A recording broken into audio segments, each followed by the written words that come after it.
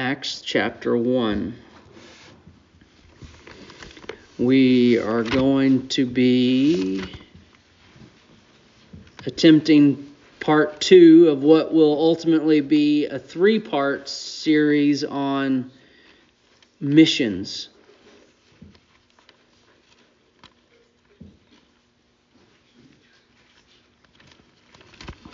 Christian missions, the mission of the church. Mission, global missions, taking the gospel to the ends of the earth. Why bother? Because that's what our calling is. The proclamation of the gospel to the ends of the earth. And the ends of the earth also include Fulton County.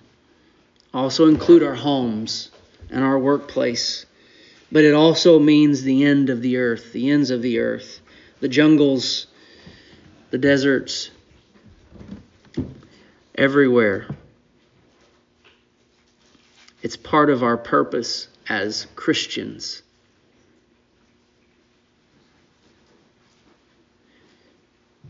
Last week we started to think about missions from the perspective of God.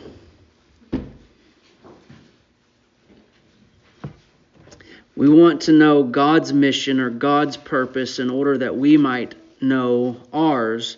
And that's what we spent all last Wednesday talking about. And what we came to conclude was that God's mission or end game, so to say, is the kingdom of heaven upon earth. Your kingdom come, your will be done on earth as it is in heaven. He's uniting all things in Christ, all things in heaven and on earth. And we looked back, and this is sort of a series where you have to kind of do a recap. It's kind of hard not to. We talked about God's mission as seen in creation, in the covenants, and in the prophets, and how the mission or purpose of God was to spread His kingdom throughout His creation through His second in command, Adam. To fill the earth, multiply, take dominion, subdue and take dominion over all creation, not just the garden. And then we ran into the fall. We ran into Satan, how Satan established his kingdom within that through deception of Adam and Eve. Sin entered and death followed. Darkness covered the earth. I was thinking about that today. God spoke in the beginning, and there was light. Satan finds himself on earth and speaks. And following that is darkness. And now you see where I'm going though, right? As we think about the word coming back again, which we're going to get to in John here in just a minute. And we know it, Jesus as light. So after the fall, God continues His mission. It's not plan B. It's not what do I do now? But He continues His mission through His covenants with Abraham, Moses, David, sort of piecing together what He's doing. And then the prophets start speaking about what the covenants were saying and start making promises and prophecy about how those covenants were going to be fulfilled in the future. Isaiah spoke of eternal reign of a son of David. Daniel spoke of a kingdom over all nations and kingdoms that will never be destroyed, and that everyone would serve that king and that kingdom. So then we stopped there, and so we've gone through creation, covenants, prophecy. Now the next step is the gospel, right? That's the pattern. That's the way That's, as I said this last Sunday, that's the way the story is going. All of it has been pointing to this ever since the fall. All of it has been pointing to this. And I believe I spoke of last week and said that the climax, the apex of this story was known even before the fall, even before the creation. That God was going to make heaven on earth through His Son. So, that's where we get now in Acts. And so I want you to see some things in Acts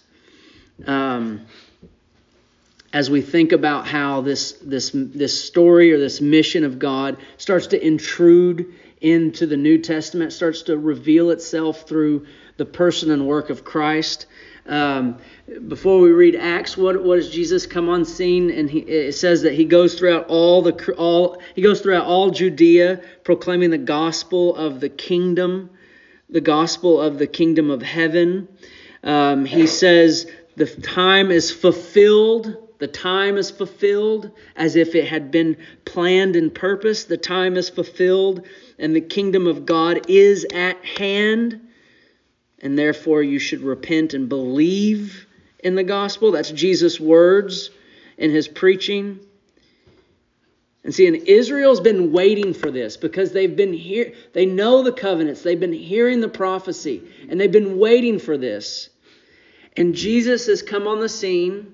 And he has done these signs, these wonders, these miracles. He's preached with such authority and power. He dies and then raises from the dead. And you know the apostles were like, it's time. It's over. I mean, the guy just came back from the dead.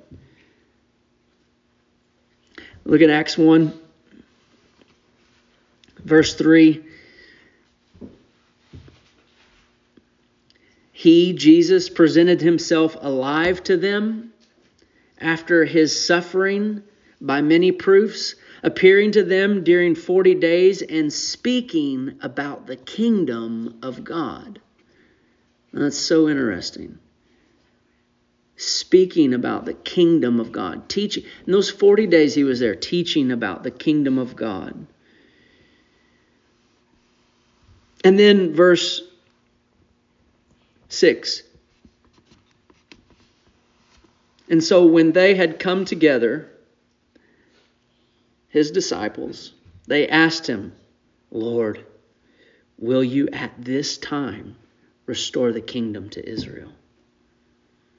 Because it's time. You just rose from the dead. You've put all, it's time. What does he say to them? He said to them, it is not for you to know times or seasons that the Father has fixed by his own authority. But you will receive power when the Holy Spirit has come upon you. Now let's stop. Notice their language. Will you restore the kingdom to Israel? And that's true. That was part of what was being fulfilled. But Jesus had to set them straight. You will be my witnesses in Jerusalem and all Judea and Samaria and to the end of the earth. So the kingdom isn't just going to be restored for the sake of Israel. But the plan is to save the world. Which gets us to John 3, and where we'll spend most of our time. So what we're going to see this evening, what our focus is we spent last week thinking about sort of the will of God and the purpose and mission of God and how we were piecing it together in the Old Testament. Well, today or tonight, we're seeing it break through in the gospel, specifically in the Son. And then next week, we're going to come back for our final thought and look at how this has gone not just to the Son, but then he leaves and leaves the mission to his body. So it was God, Son, body, but what's the body filled with? The Spirit.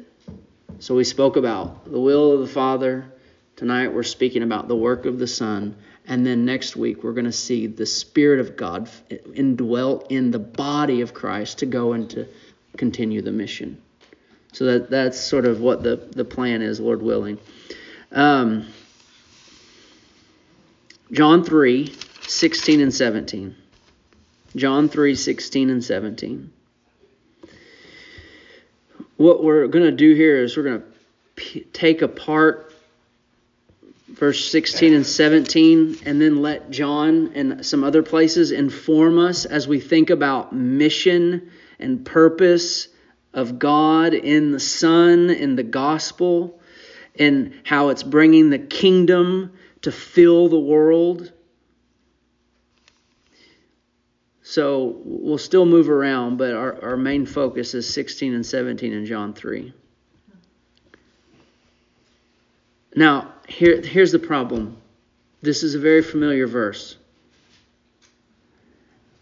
And when you become very familiar with things, it tends to become, help me, give me some, dull. That's a good one. Right. It loses its edge, its sharpness. Yeah. It does. The power tends to fade. Yeah. No, that's good. So we have to make sure doing this makes me want to just say, let's just go through John, but we can't do that. Lord knows I'm not ready for that. Verse 16, for God so loved the world that he gave his only Son. Stop. We got to stop. Okay. For God so loved the world that he gave his only Son. So remember, we're talking about, see, it's not just about saving people. That's not just what's happening here. But God is doing something. He's fulfilling something. He is accomplishing something. Right? And now he's doing it through a person. And key words, world and Son. World and Son. What's the mission? The world. How's he going to accomplish it? His Son. Look at chapter 1, verse 9. Chapter 1, verse 9. Again, we feel the themes, feel the common denominators. The true light, which gives light to everyone, was coming into the world. What is implied then about the world based on that? What's implied? Don't overcomplicate it. Not true light. Right. What's the opposite of light? Darkness. There's no reason for light to come in unless it's dark. The true light, which gives light to everyone, was coming into the world. So there's there's what we're after, the world. He was in the world. That would be the true light. But we've also established that this was the Word, and the Word was with God, and the Word was God. He was in the world, and the world was made through him. All right? So we just see a relationship there. The relationship between the world and its creator. So what's that relationship? What's the relationship between the world and its creator? Yet the world did not know him. Darkness. When we think about knowledge and revelation, we think of light. When we think of ignorance or not knowing, it's darkness. The relationship between the Creator and his world was darkness.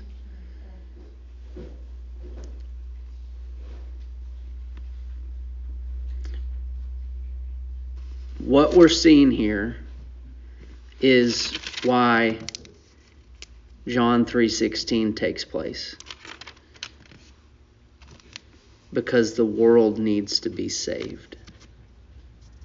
And the light is what has to bring salvation and redemption. Man is blind and fallen, unaware of its Creator in the fullest sense. And God sends His Son into the world which He loves. God sends His Son into the world which He loves. Now let's go. Let's see. Verse 11, it's even more sad in verse 11. And this is helpful as we're walking through Matthew and thinking about Israel's response to their own Messiah, as we talked about last week. Verse 11 in chapter 1. Not only did He come into the world, but He came to His own. So there's a distinction. I don't know if that's the right word, but it says He came into the world, and the world did not know Him. But it also says He went to His own. That would have been His kinsmen, the Jews. And His own people did not receive Him. Darkness, rejection.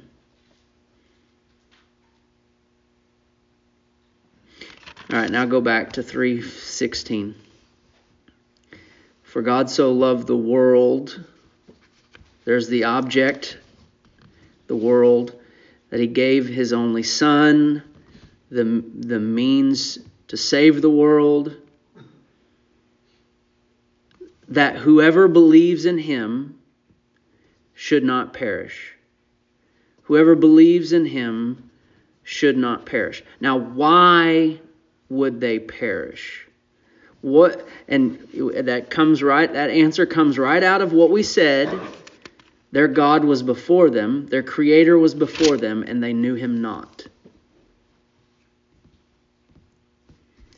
Now, unless you rightly understand who God is, that really doesn't matter. I was like, oh, they didn't know God. Well, that's not a big deal. Not knowing God means living a life against the will of God. Those are related, tied together. The only way to live a life pleasing to God is to know God. So that's why you see in verse 19 what the big deal is. Why would they perish? Verse 19. And this is the judgment. Okay? We're going to make a judgment. A judgment is being made. Verse 19. The light has come into the world, and the people loved the darkness rather than the light because their works were evil. That's a little bit more detail than what we got in John in chapter 1. Chapter 1, we see that the world did not know Him. But in chapter 3, verse 19, John gives us a little bit more. And it's one of the difficulties about John chapter 3, if you didn't know, is, and there's a lot of debate about what's being said by Jesus and what's commentary on John. Not that it really matters, but, it just is this, it doesn't matter. I don't even know why I brought it up. This is the judgment. So not just that the world did not know the light, but they loved the darkness. They loved the darkness rather than the light. They loved the evil rather than love their God. Right. And then so you think about 1 John chapter 1, and it says, God in Him is no darkness. God is light. In Him is no darkness. And so to not know God is to live in and after evil. And to not know God is to actually love evil. And then so therefore when the light comes, notice, when the light comes, they loved the darkness so much they would not come to it.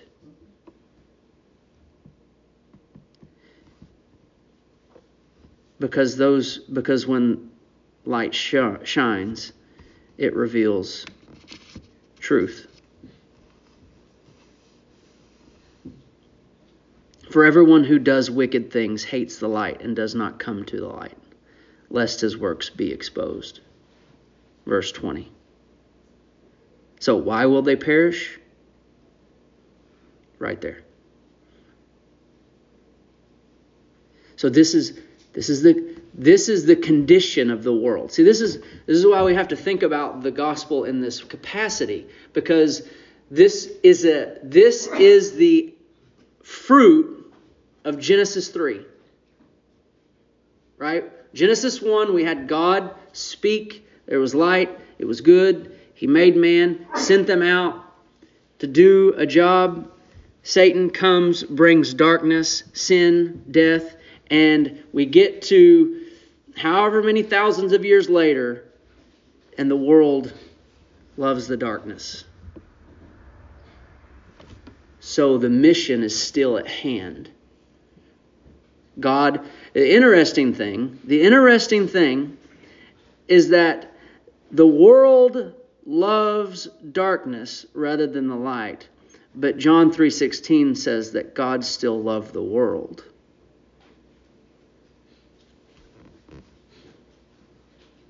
That he gave his only son. So now we got to keep thinking through this. Look at verse 20. One more thing. Chapter 2,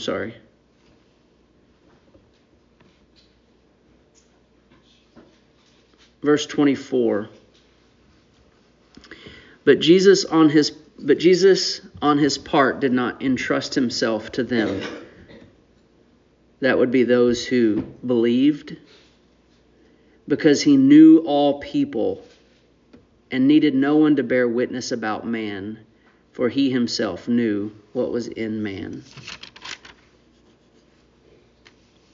It goes back to the heart that we talked about Sunday morning.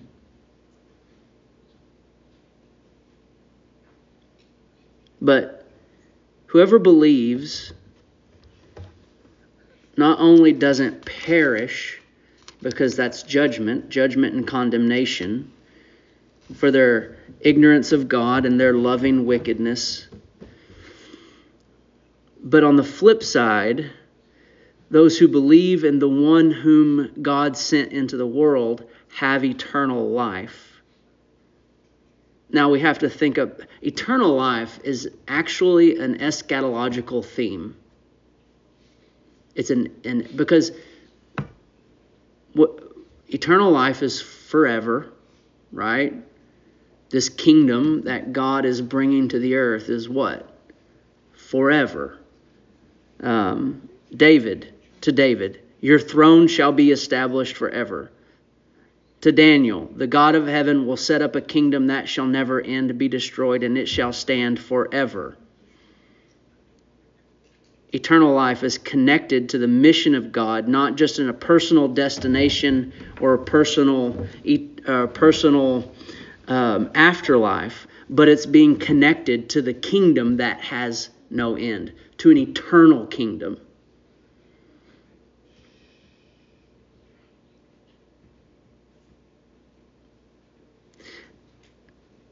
And Jesus tells Nicodemus at the beginning of this chapter that those who are born of God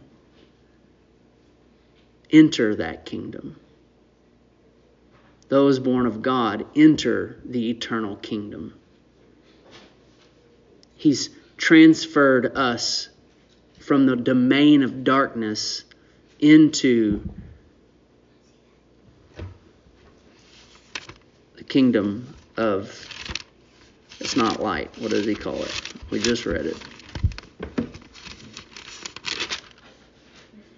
The kingdom of his beloved Son.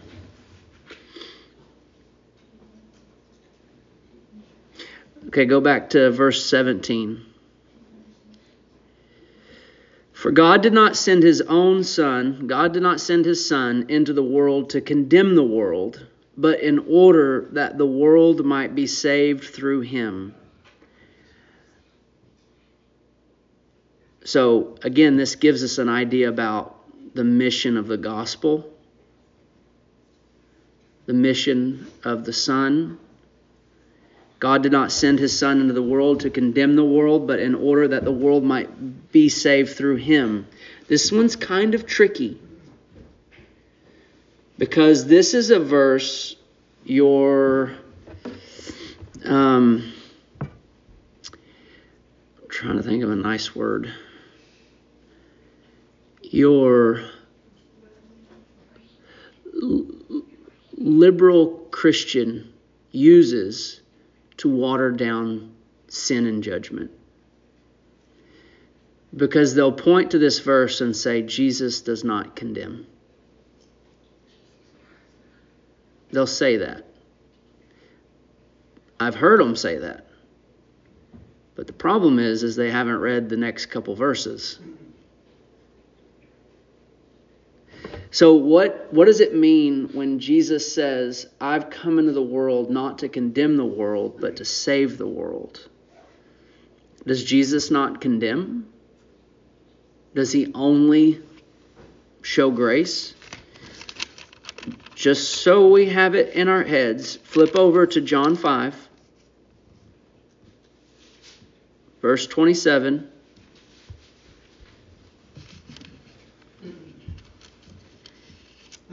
And he, God the Father, has given him, Jesus the Son, authority to execute judgment, because he is the Son of Man.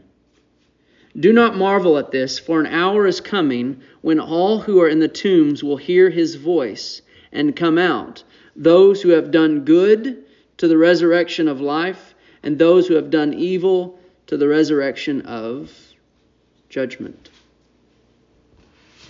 Paul is in Athens and he tells these men, these Gentiles in Athens, that there will be a judge, there will be a judgment, and God has appointed a man to judge all people. And he has approved that man by raising him from the dead. Let me read it for you. The times of ignorance God overlooked, but now he commands all people everywhere to repent, because he has fixed a day on which he will judge the world in righteousness by a man whom he has appointed, and of this he has given assurance to all by raising him from the dead. So, how does Jesus not come to condemn, but to save the world? I think about 2 Peter and the patience of God, right? How the moment of Christ coming is the day of salvation. And his return will be the end of that day. So we have that time frame from his first advent to his second, where he is not condemning, where the mission is going forth throughout the world, the gospel through his body, in order that people might be transferred from the domain of darkness into the kingdom of his beloved Son. And there is no condemnation in that time from the Son. But when he returns, he will judge the living and the dead. So what's happening simultaneously, though, while he is spreading the glorious kingdom, while the light is going forth, judgment is being stored up.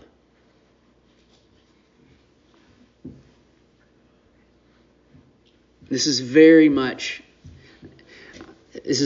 pushing us thinking always about just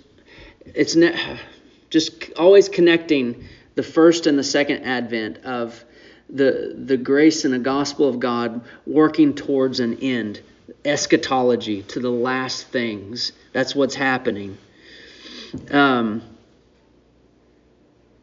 So, to help us think about this simultaneous thing happening, the grace of God going throughout all the world to save the world, but yet it says he will judge the world and he will condemn the guilty. Look at Matthew 13. I'm really excited to get to this chapter for these parables. So we're going to get a sneak peek at one of them. We read it last week, but we didn't talk about it. One thing to keep in your mind as we go to Matthew 13 on our Sunday morning series, that if you overanalyze a parable, you're going to get it wrong at some point. So I just want us to pick up the basic principle that's happening in Matthew 13, verse 24 through 30. And we'll read the parable. We're almost done here. We're not going to take much longer. We'll read the parable and then we'll read the explanation. Verse 24, Matthew 13. And he put another parable before them, saying, the kingdom of heaven may be compared to a man who sowed good seed in his field, but while his men were sleeping, his enemy came and sowed weeds among the wheat and went away. So when the plants came up and bore grain, then the weeds appeared also. And the servants of the master of the house came and said to him, Master, did you not sow good seed in your field? How then does it have weeds? He said to them, an enemy has done this. So the servants said to him, then do you want us to go and gather them? But he said, no, lest in gathering the weeds you root up the wheat along with them. So, instead of lest, in order that you don't gather up the goods along with the bad, don't go gather the weeds yet. Verse 30. Let both grow together until the harvest, and at harvest time I will tell the reapers, gather the weeds first and bind them in bundles to be burned, but gather the wheat into my barn. Now jump down to 36.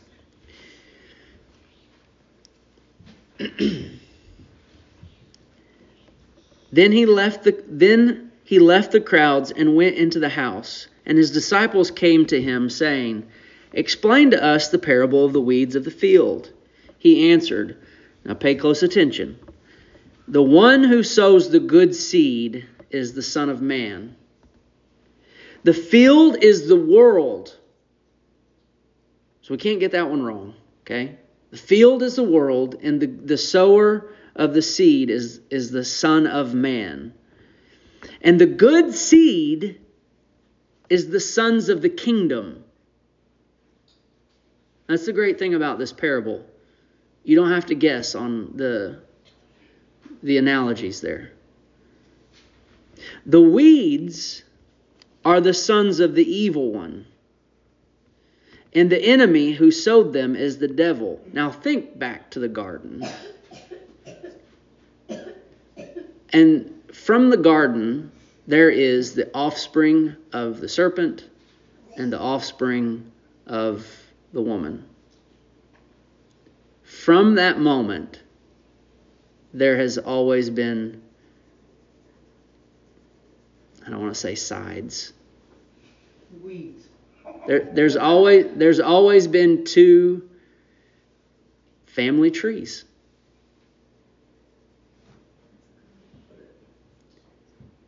And this is what that's telling us. Again, it's a big picture thing. It's not.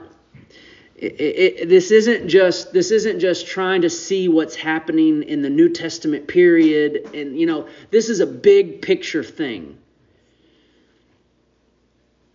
But then it goes straight to the end at verse 39. The end of the big picture. The harvest is the end of the age, and the reapers are angels. Just as the weeds are gathered and burned with fire, so it will be at the end of the age. The Son of Man will send his angels, and they will gather out of his kingdom all causes of sin and all lawbreakers and throw them into the fiery furnace. Now, this, you got to think about this, because if you read this wrong, you miss something huge. And I've read it wrong forever. Go back to verse 41. The Son of Man will send his angels and will gather. We're like, gather. Oh, gather out of his kingdom. What? Not his saints, not the good seed, no, he's going to gather out of his kingdom all causes of sin and all lawbreakers and throw them into the fiery furnace. Where is his kingdom? On earth.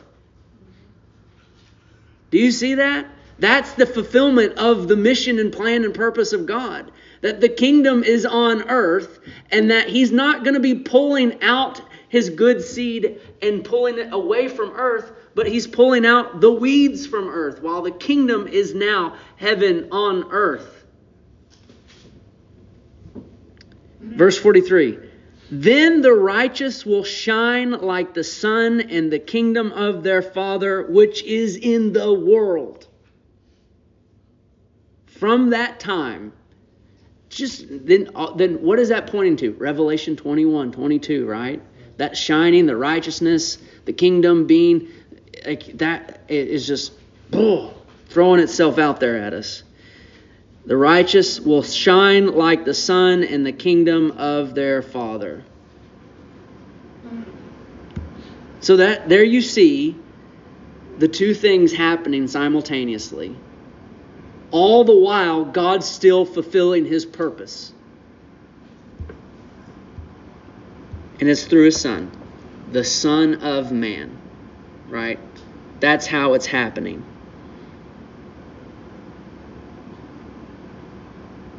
So I want you to quickly see, and this is how we'll finish. We're going to rapid fire a few verses here to see this, to see how the fulfillment of God's purpose takes place through his Son. Now, we started last Sunday with one, but I think we can look at it again in Ephesians 1. And hopefully, even after tonight, it might be a little bit more clearer. These first these four, this is a whole nother sermon, but I'm just going to tell you so you'll see it. It's accomplished. This is accomplished through not just the Son, but specifically through the cross. Right? It's specifically through the cross. Through the blood, through what Israel would call atonement. The atonement. Ephesians 1:7. In him we have redemption through his blood.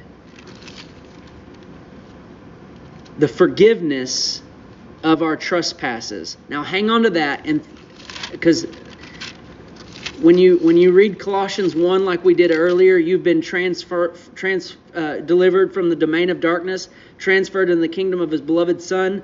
He says at the end of that, in whom we have redemption, the forgiveness of our sins. And so that whole idea of going from one kingdom to the other, from the kingdom of darkness to the kingdom of light, it doesn't happen apart from atonement. Blood-bought redemption.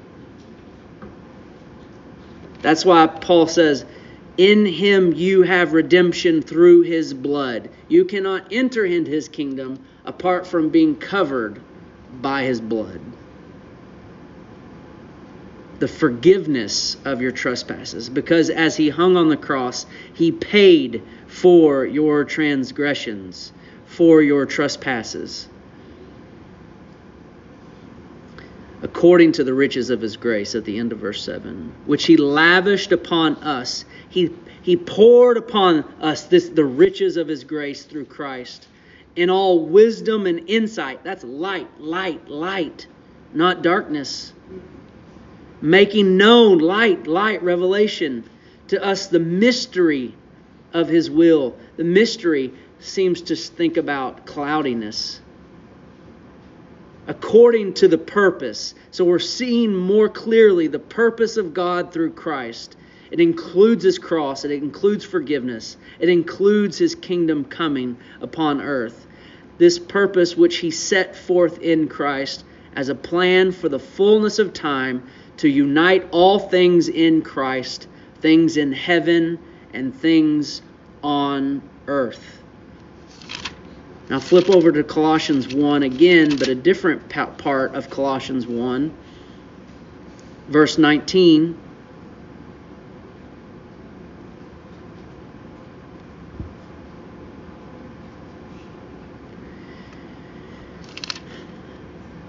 For in him all the fullness of God was pleased to dwell. In Christ, Jesus of Nazareth. In him all the fullness of God was pleased to dwell. And through him to reconcile to himself all things, whether on earth or in heaven. How? By the peace of the blood of his cross.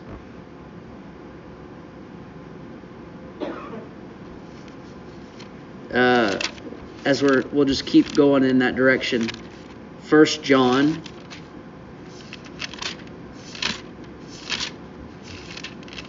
chapter 2, verse 2.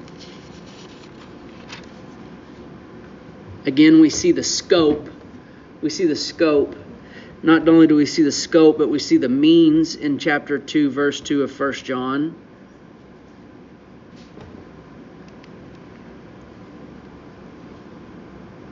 He is the propitiation of our sins. Kids, say propitiation. It is the wrath-appeasing sacrifice. That's wrath-appeasing sacrifice. Christ is that. And not for ours only, he tells his audience, whoever he sends his letter to, but for the sins of the whole world. I've not come to condemn the world, but save the world. That's the scope. The nations, the whole world. Now, lastly, 2 Corinthians chapter 5.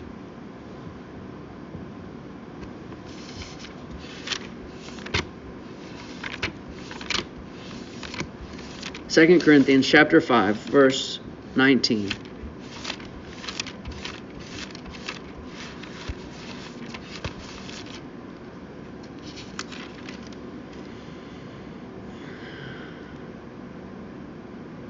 Might as well start at 18. All this is from God, who through Christ reconciled us to himself and gave us the ministry of reconciliation. So when we think about reconciliation, we talk about bringing together two people, but you can also reconcile heaven and earth. Right? That's what's happening. Bringing together heaven and earth. The ministry of reconciliation. Not counting their trespasses against them. There's the forgiveness, the redemption part. And entrusting to us the message of reconciliation. Therefore, we are ambassadors for Christ, making his appeal through us. We implore you on behalf of Christ, be reconciled to God. How? How are we to be reconciled to God? For our sake, he made him to be sin, who knew no sin, so that in him we might become the righteousness of God. Apart from verse 21, you will never enter the kingdom of heaven. In order to be a citizen, a saint of the kingdom of heaven, you must have the forgiveness of your sins, but also be counted as righteous. And that righteousness is not yours, but it's Christ's, that he earned with every day, every moment, every breath he took without sin. And as he hung on the cross, you gave him your sin. The Father put upon him your sin. in order that it might be forgiven, in order that you might be cleansed, in order that you might be cleaned and purified. But that is not enough to enter the kingdom of heaven. You must then be counted righteous. As you gave Christ your sin, he gives his righteousness and puts it in the account of those who believe. By faith, Abraham was counted as righteous. Counted. Not made, not carried, but counted. Because it's the righteousness of Christ. Now, here's how we're going to move into next week. What we have just described is the gospel. And this is the power of salvation. The gospel. This is the power with which God will accomplish his mission on earth as it is in heaven. So, that's what we have.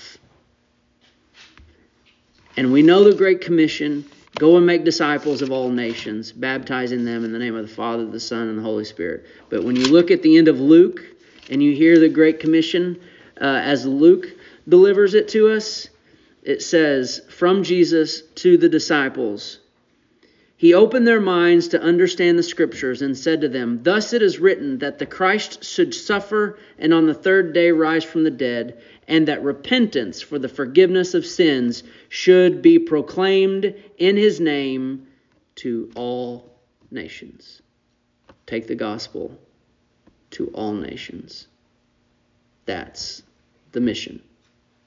So, next week, Lord willing, we'll come back and we'll see how the church, how the body of Christ. It's always good to think about head and body because it's still, they're attached, right? They're attached. So we don't think about us as the body separate from the head. But as the body goes, so goes the head. Lo, I will be with you always. Right? Okay. Thoughts, questions, confusions?